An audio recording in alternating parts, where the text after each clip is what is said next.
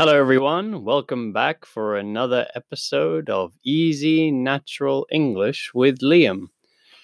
Today, what's happening today? Well, it's still the morning here. It's almost the afternoon. I've had a cup of coffee.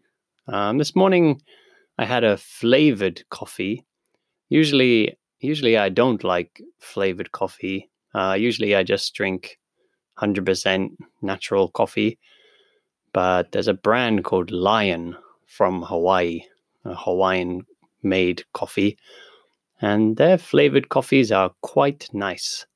So I had a vanilla flavored coffee this morning, and yeah, actually it's quite nice.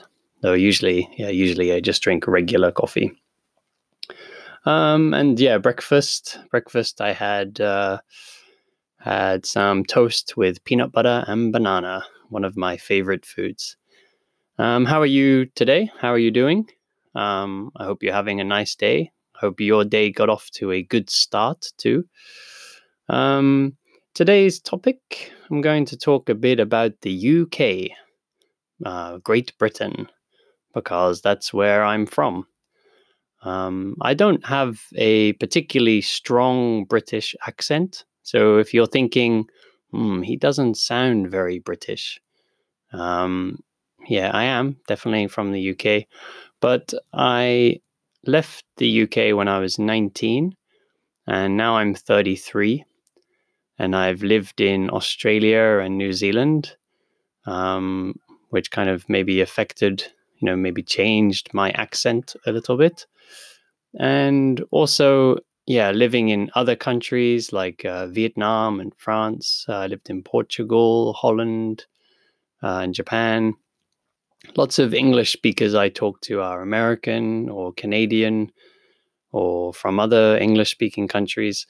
So my accent has become a bit more neutral over the years, a bit more, doesn't have so much character, which is a shame perhaps, because actually I like accents. I know when you're learning a language, you maybe wish that everybody spoke just one accent, so it'd be easier to understand.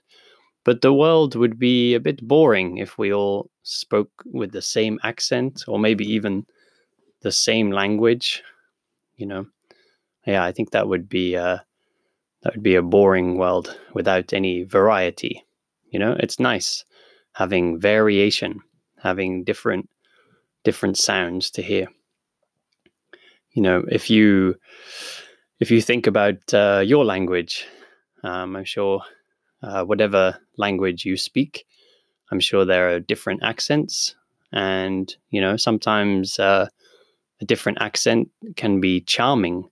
You can think, oh, that sounds nice. It sounds cute. Or sometimes a different accent can sound funny.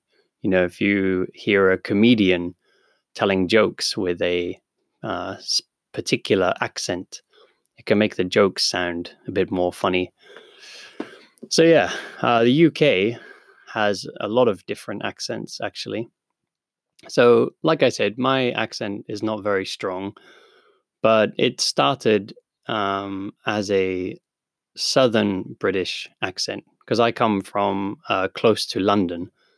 So yeah, if you watch BBC and you hear that kind of what they call standard English, then yeah, my accent sounds a bit more like that because I come from the south. But actually, they say on the BBC this is standard English, but I don't think there really is a standard English because yeah, if you're in London and you're with people from how can I put this? If you're with a more fortunate family, more fortunate, they were born into a family with more money, and maybe they got a good education, maybe at a private school or something. That's the kind of what they call standard English. But actually, normal working families, who don't have so much money, who just go to public school. Usually, they don't speak like people from BBC News or something. They'll have a regional accent. So they'll have an accent from their area. So yeah, there's many different accents, and there's a big difference between the north and the south. So yeah, mine is more of a southern accent. What else about the UK? Sometimes people are confused about what the UK means. What's the difference? UK, England, Great Britain. So there is a difference. They're not all the same thing. I come from England, because the United Kingdom is England, Wales, Scotland, and Northern Ireland. Ireland, the country, Ireland, the country next to Great Britain. So the northern part is part of the UK, but the south is not part of the UK. That's a separate country. And then Great Britain is England, Wales, and Scotland. So it doesn't include that northern part of Ireland. So it's just the one island. So yeah, I come from England, which means I also come from Great Britain, and I come from the UK. But someone from Scotland, they don't come from England. They just come from the UK. And somebody in Northern Ireland comes from the UK, but they don't come from Great Britain. Are you confused? Yeah, it's a bit confusing. But yeah, just remember that they're not the same thing. So if you meet someone from Ireland, especially if they're from South Ireland, don't call them British, because they won't like that. They'll say, "Hey, we're not Britain." They tried for a long time to not be part of the UK. They don't want to be part of the UK. So yeah, don't call them British. Just call them Irish. UK. So yeah, we still have a queen in the UK, because it's the United Kingdom. It's a kingdom, so we have to have a king or a queen. Now we have a queen. Personally, I won't go too much into my political opinion, too much into my thinking about politics and about the government. But I don't think we need a queen anymore. I think in the modern age, because the UK is a democracy. Democracy means you can vote for your prime minister, or you can vote for your president. So the UK should be a democracy. In the UK, we vote for our prime minister. We get to choose. But our king or queen, we cannot choose king or queen. They are just born into this family, and they become king or queen. So I don't think that is part of a fair society. I don't think that is a fair country, because if I want to be king, no matter how much I want to be king, if I work really hard, I cannot become king.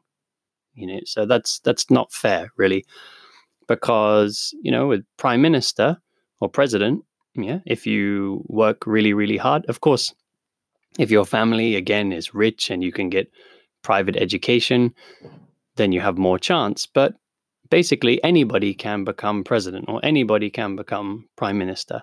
But yeah, if you have a king or a queen, you cannot reach that position. So yeah, I don't think that's part of a fair modern society. But yeah, that's just my thinking. Lots of tourists, people visiting the UK, they enjoy having a royal family. They enjoy seeing Buckingham Palace, the big house that the Queen lives in. Or, they enjoy, maybe they get a chance to see the Queen in a carriage with horses, being pulled along by horses, waving at everybody, or maybe in a car, driving in a nice car, waving at everybody. Yeah, so maybe tourists enjoy it, but yeah, I just don't think that it's necessary, not needed anymore. And maybe neither does Prince Harry. You see, Prince Harry has just left. He's decided to leave the royal family with his wife or girlfriend, wife Meghan. I don't know. I don't really follow the news about them, to be honest, because, like I said, I'm not that interested in them, so I don't really read the news about them. But yeah, Harry and Meghan, apparently they're moving to Canada, so they're leaving the UK, don't want to be part of the royal family anymore. And yeah, I would probably do the same. You know, they're being watched all the time. Media is talking about them all the time. Yeah, it must be quite stressful. UK, what else? So food in the UK. There is more than fish and chips, not just fish and chips. I think I've mentioned this before, because yeah, when I talk to a lot of people about food in the UK, and often there's this stereotype, there's this idea that food in the UK is not good, and people tell me, isn't the food in UK, not delicious? Isn't it really bad? And I say, what do you know about British food? And they say, fish and chips, fish and chips. And I say, okay, tell me another food from the UK. And then they say, maybe I don't know any other food. So they only know about fish and chips, but they still, keep repeating this idea that British food is not good, which is ridiculous. It's doesn't make sense, because I don't think there is any country that only eats bad food. Of course, every country has delicious food. We're all humans, we're all people. We all want to eat tasty food. Nobody wants to eat food with no flavor. Nobody wants to eat food with a bad texture. Texture is how it feels in your mouth. Nobody wants to eat bad food. Of course, we all want to eat tasty food. So maybe, uh, maybe some people, if you travel to a different country, maybe the food doesn't match your taste. For example, maybe you could go to India. You could visit India, and I love Indian food. So when I visited India, I thought everything was delicious. But let's imagine you don't like spicy food. So if you don't like spicy food and you visit India, then maybe you'll think, this food is not good. But you see, that's not true. Of course it's good. It just doesn't match your taste. So maybe that's what happens sometimes with people going to the UK. But yeah, I don't know why it wouldn't match your taste, because I think it's all quite, it's quite simple. Maybe that's why. Maybe some people think it doesn't have enough flavor or something. But sometimes simple is good.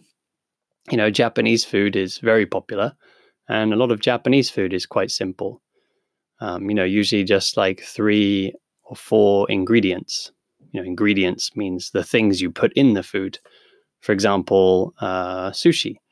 Sushi has sometimes just like 3 ingredients. Rice, sushi vinegar, and a piece of fish. So it's very simple, but simple is not a bad thing. Simple can be delicious. So yeah, maybe UK food is too simple for some people. But my favorite UK dish must be roast dinner. Yeah, roast dinner. Sometimes it's called a Sunday dinner. So it's, or maybe you have seen a picture of a Christmas dinner before. A Christmas dinner is just kind of a bigger, more special version of a roast dinner. But when I was younger, and it's quite common for a lot of British people, we have a roast dinner, most Sundays, maybe almost every Sunday, because it takes a bit longer to cook. So it's roast potatoes, usually some roast meat, so roast chicken or roast beef. If you are vegetarian, then that could be what's it called? Nut loaf. Nut loaf is like a vegetarian food made from usually nuts, sometimes beans, some breadcrumbs, some broken bits from bread, and you make kind of a bread-shaped thing and put it in the oven and bake that. So yeah, if you're vegetarian, you can have that. So you've got roast potatoes, some meat or the vegetarian option, then some more vegetables, and then gravy. Gravy is the brown sauce that we pour all over the plate. If you can't picture what I'm saying, if you can't imagine what I'm saying, just go onto Google and type UK roast dinner or UK Sunday dinner, and you'll see plenty of examples and you'll understand what I'm talking about. And I hope you think, looks delicious. You can travel to the UK and try one. Or maybe you live in the UK already and I'm making you want to eat one now. So anyway, I'm going to stop there because this is getting a bit longer than usual because, of course, I have a lot to say about the UK because I'm from there. This is only a very small part of that. And probably in some other episodes, I'll talk more about the UK. So hopefully you're interested. Well, have a good morning, a good afternoon, or a good evening, depending on your time zone.